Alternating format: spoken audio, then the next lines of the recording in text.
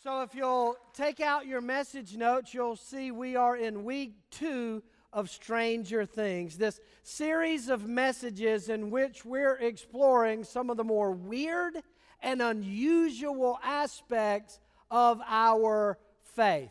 I don't know how familiar you are with the Bible, but if you were to sit down and read it, it wouldn't take you long to realize that the Bible is full of strange stuff. We do have some strange beliefs as Christ followers.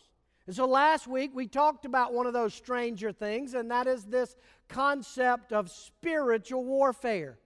That there is a battle going on, an unseen battle that takes place in the spiritual world between the kingdom of light and the kingdom of darkness. And not only is that a weird thing, but what we discovered is that war impacts what happens in our lives. As Christ followers, we are engaged in that battle, whether we know it, believe it, or want to be a part of it. It impacts our daily lives. And we learned some very practical ways to recognize and be engaged and fight spiritual warfare. Today we're going to look at another strange thing that the Bible talks about, and that is the Holy Spirit.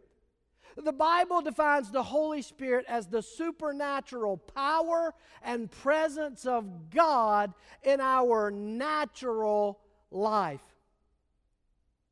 Think about how strange that is for just a moment. Think about it.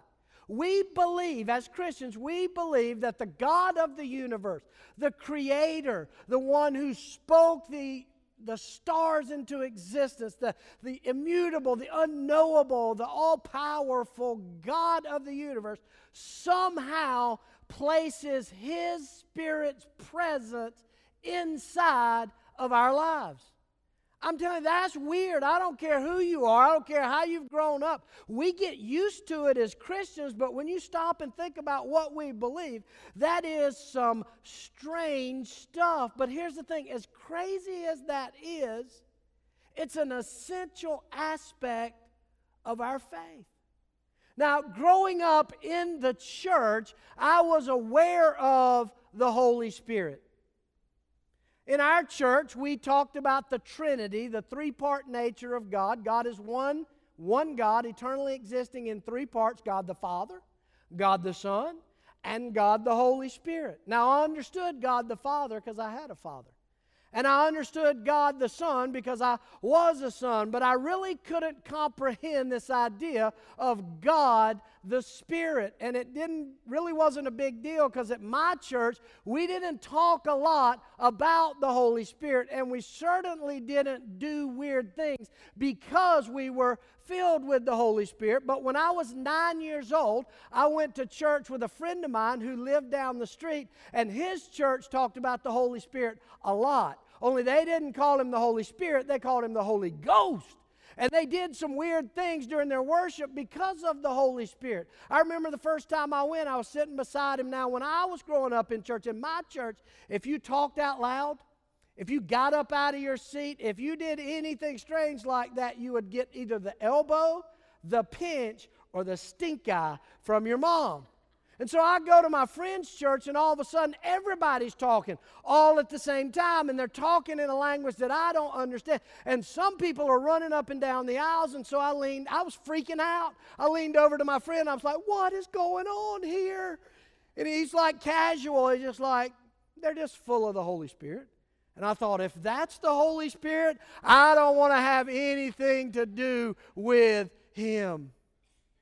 But as the years went by, as a teenager and as a young adult, when I began to take some ownership of my faith, and as I began to engage with God's Word, the Bible, I began to discover that the Holy Spirit is not some weird thing that we should be afraid of, that it is an essential part of our faith journey. And one of the passages of Scripture that really helped me start to understand this Holy Spirit thing of these words of Jesus from John chapter 14. Now understand, Jesus is talking to His 12 disciples as part of the Last Supper, and He is telling them that He's going to be leaving them. He is returning to heaven, and they will be left to carry on the mission. Now, of course, they freaked out by that Because for 3.5 years, they've been following Jesus. They just went where Jesus said to go, and they just did what Jesus said to do. And now he's talking about leaving them, and they're like, how are we going to survive? How are we going to know where to go? How are we going to know what to do? And I love Jesus' answer, verses 16 and 17.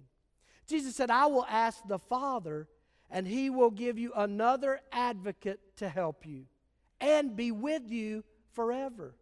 The Spirit of truth. That's the Holy Spirit. The world cannot accept Him because it neither sees Him nor knows Him, but you know Him, for He lives with you and will be in you. Now, there's a lot of information that Jesus gives us in that verse. I just want to look at a couple of them. One, it's interesting to me that Jesus refers to the Holy Spirit as a person.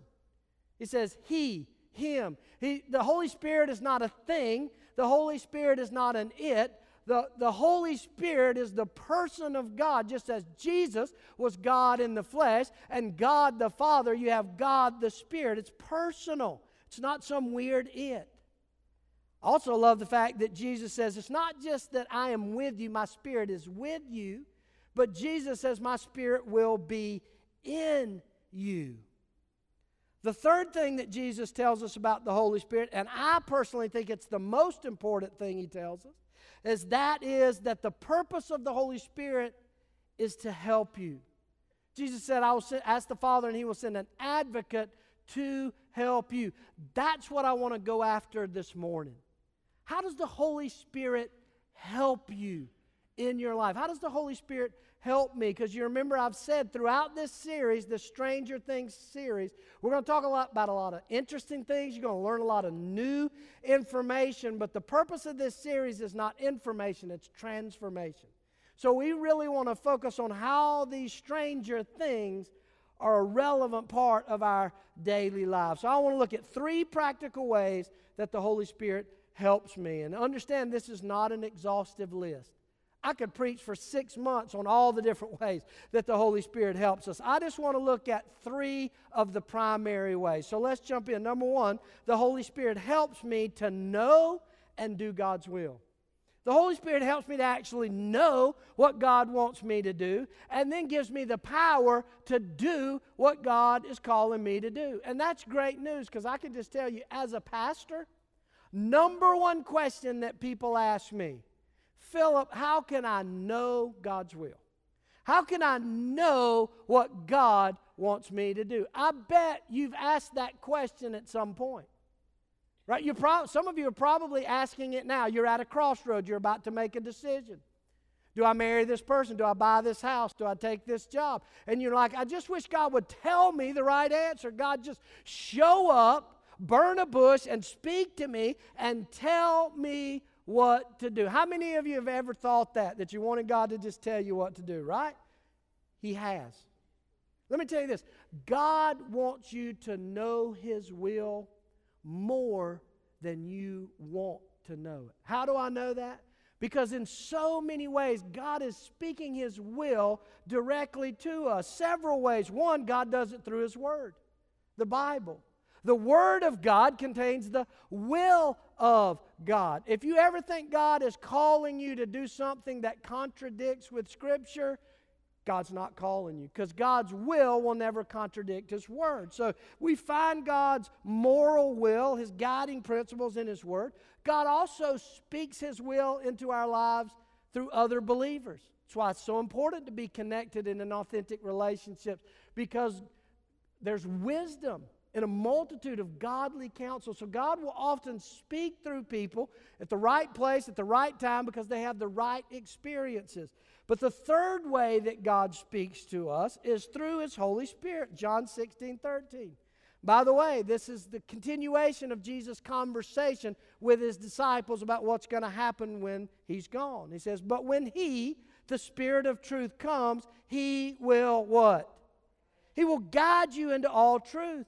He will not speak on His own. He will speak only what He hears, and He will tell you what is yet to come. Some translations said He will tell you what's going to happen in the future.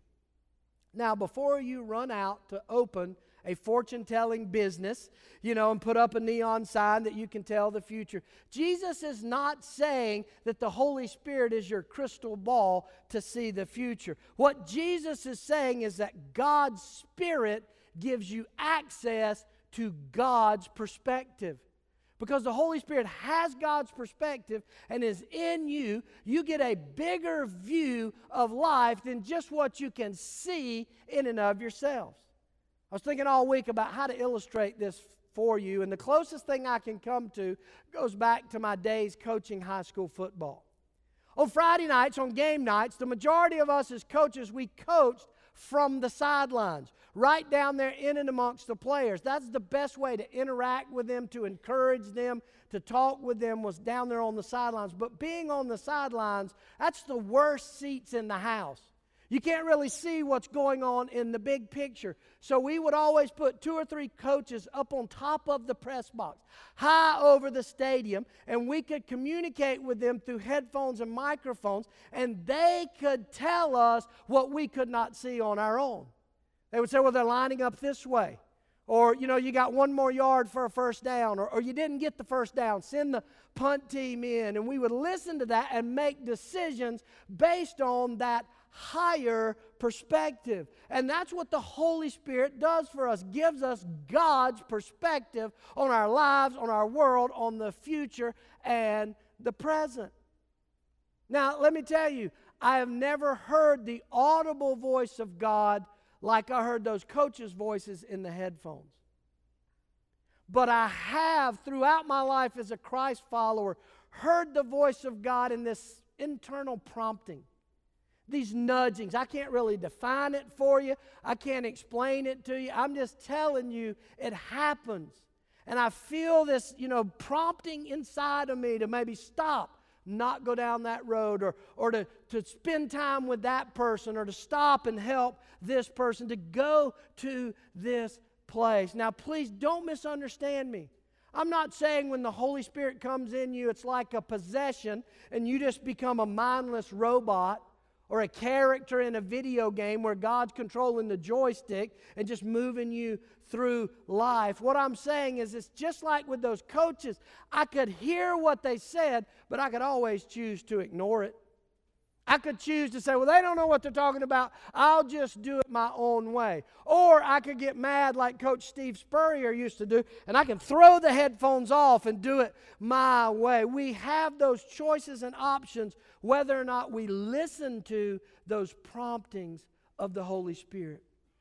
When our kids were little, we had a trampoline in our backyard. One day, Terry was at the kitchen sink looking out the window, and she noticed that the kids were moving the trampoline up next to the outside of the house. Then one of the kids was bringing a ladder from the shed to go up on the roof. Of course, Terry's smart. She put 2 and 2 together. She ran out there. It's like, what are y'all thinking? That we're going to jump off the roof, land on the trampoline, and just see what happens. Well, fortunately, she shut that down that evening when I got home from work, and she told me about it. I gathered them together, and I was like, what were y'all thinking? I said, let me ask you this. When y'all were planning this, at any point was there a voice in your head that said danger? Did you hear any kind of thing that maybe this is not a good idea? And I'll never forget one of the boys said, yeah, I heard that voice, but the other voices were louder. And don't we do that? We allow the voices of culture, the voices of our own desires, our own ego, to keep us from hearing God's voice through His Spirit. Now, the cool thing about the Holy Spirit is not only does it allow me to know God's will, but it gives me the power to do that will even when I don't want to do it. Look at Acts 1:8. Again, Jesus talking to the disciples moments before He returns to heaven. And He says, but you will receive power when the Holy Spirit comes on you, and you will be my witnesses. Now, I can guarantee you this. The last thing that these 11 guys wanted to do was be out on the streets of Jerusalem proclaiming the name of Jesus. Because they saw firsthand the awful power of the Roman military. They saw how controlling and conniving the religious leaders of that day could be. They knew if they went out on the streets and mentioned Jesus, that they would suffer the same fate that he did. They did not want to be Jesus' witnesses. And yet, 10 days later, they are all out on the streets boldly proclaiming in the name of Jesus. Why? Why? Is it because they got together and encouraged and got their courage up? No, because of Pentecost. That day when the Holy Spirit fell and filled them, it was the Spirit's power that enabled them to do God's will for their life. Same thing for us as Christ followers. In fact, that leads to the second thing that the Holy Spirit helps me do, and that is to simply live a holy life. Now, I know as you're writing that word holy in there, you're thinking, he is talking to somebody else. When it comes to the holy life thing, that ship has sailed for me. And the reason we think that way is because we think the word holy means perfect. You know, getting it right, doing it right, not making any mistakes. Nothing could be further from the truth. Holy doesn't mean perfect. Holy means set apart for a higher purpose. Holy, to be holy, to live a holy life, means to be different than all the people around you.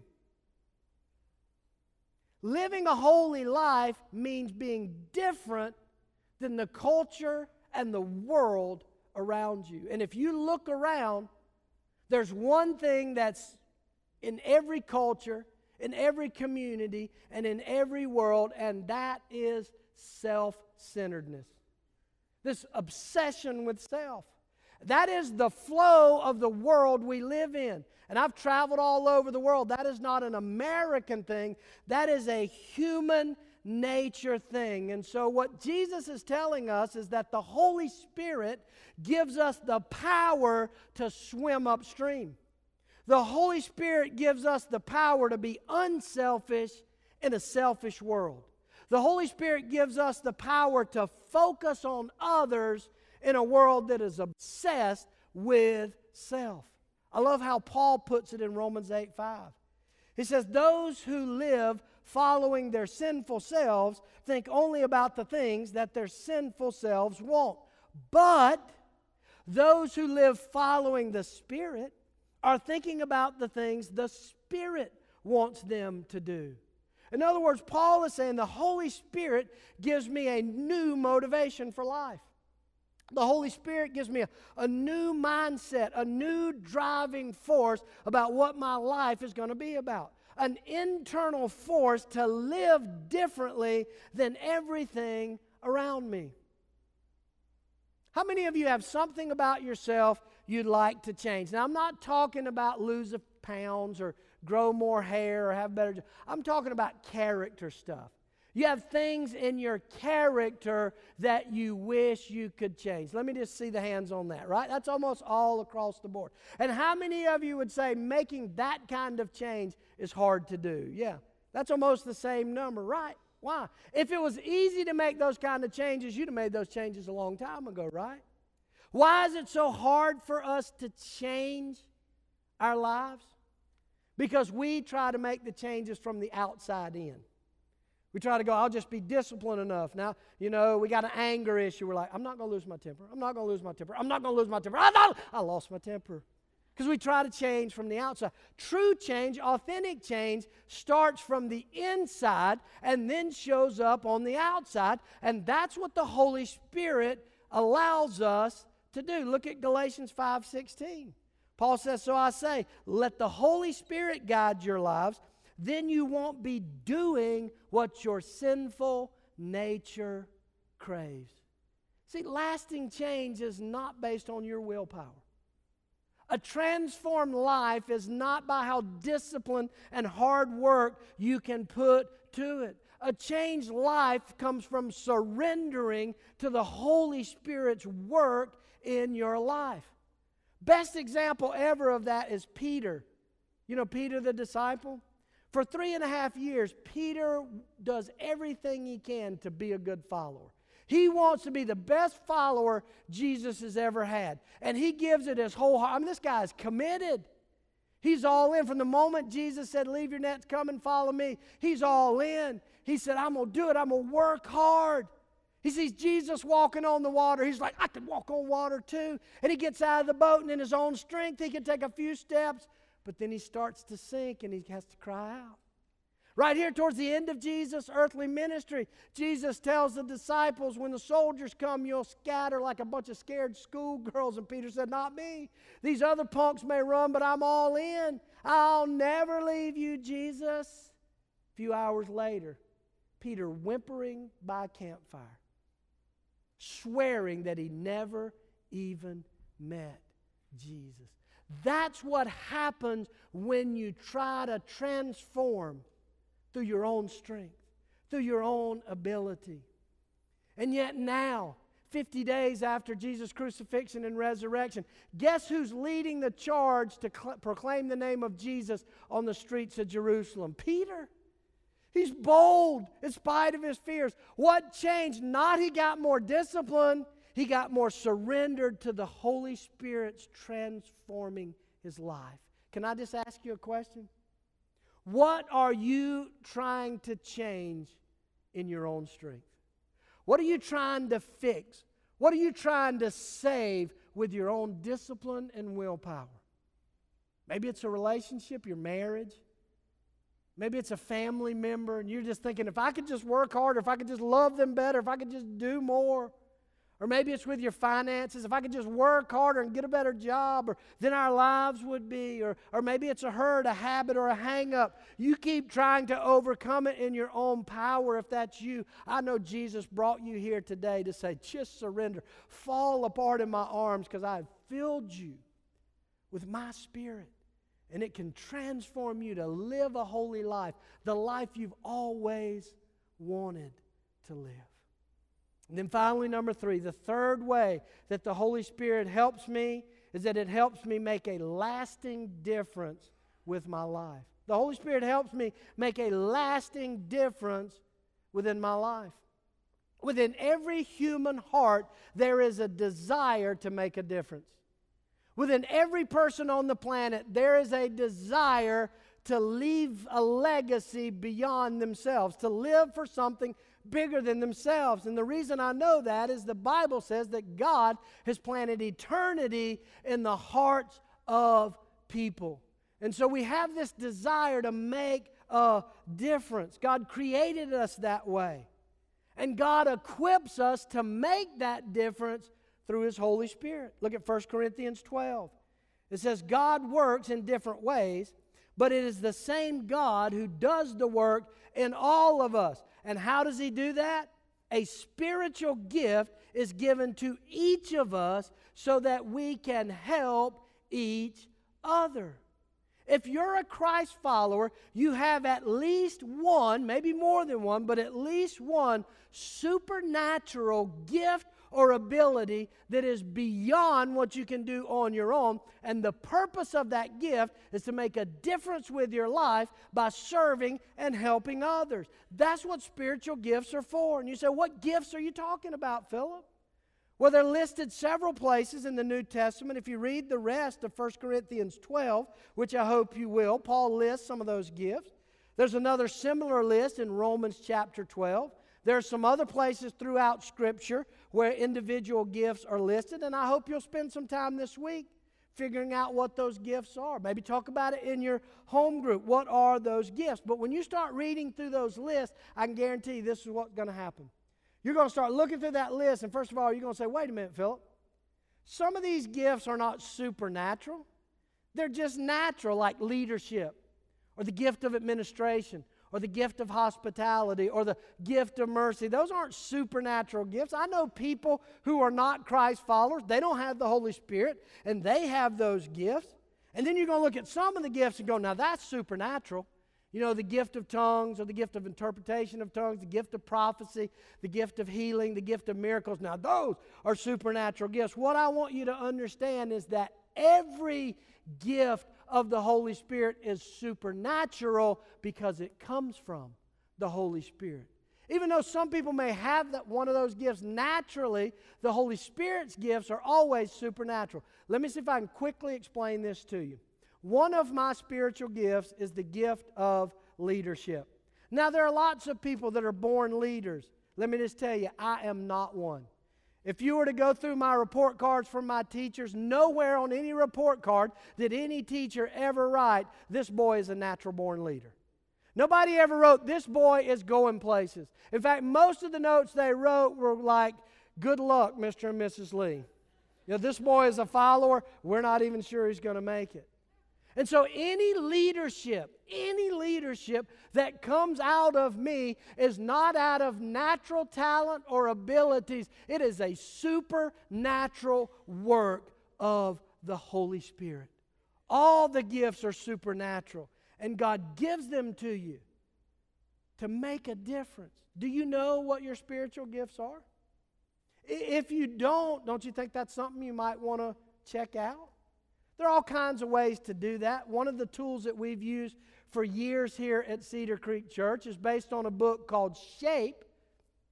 And we use that book because it not only talks about spiritual gifts, but all the other things that God uses you, how God has shaped you. There's some information on your program. You can get that book from Amazon. There's even a small group study guide if you want to do that with your home group. SHAPE is an acronym for the 5 things that God uses to carry out His purposes in your life.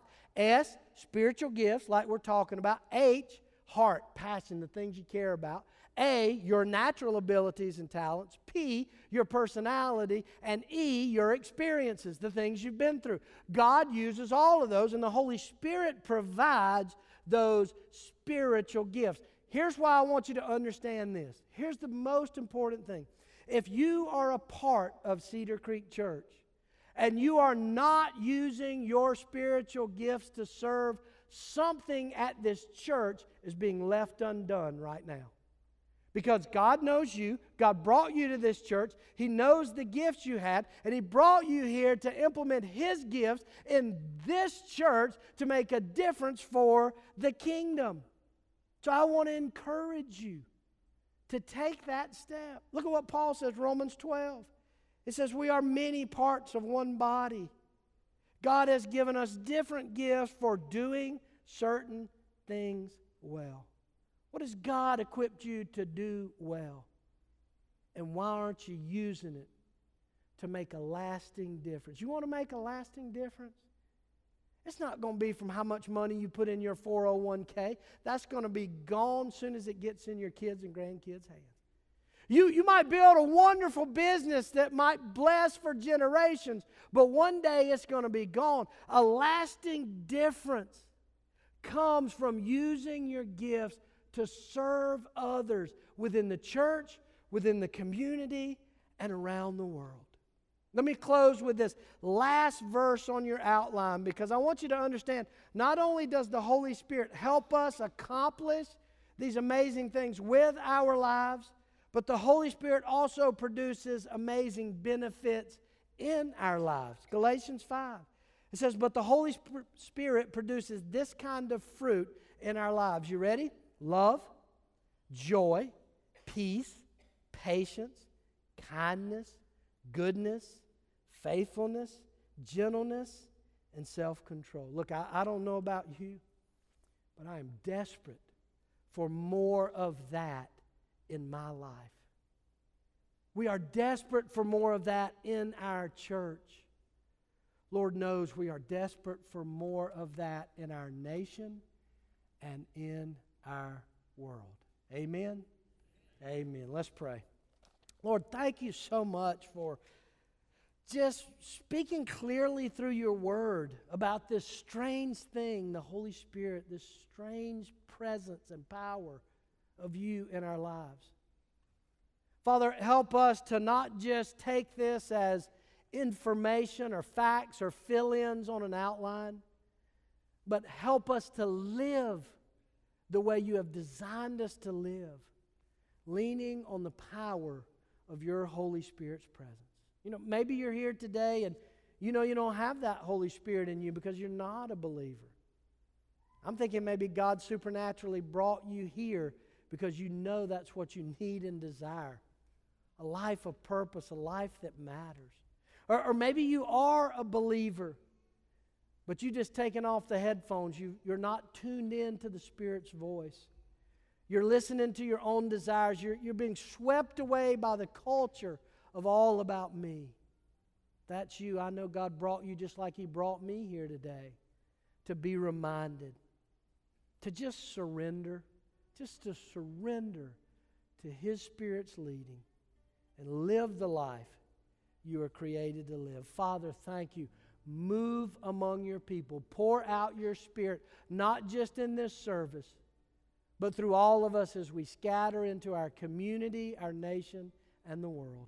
In Jesus' name, amen.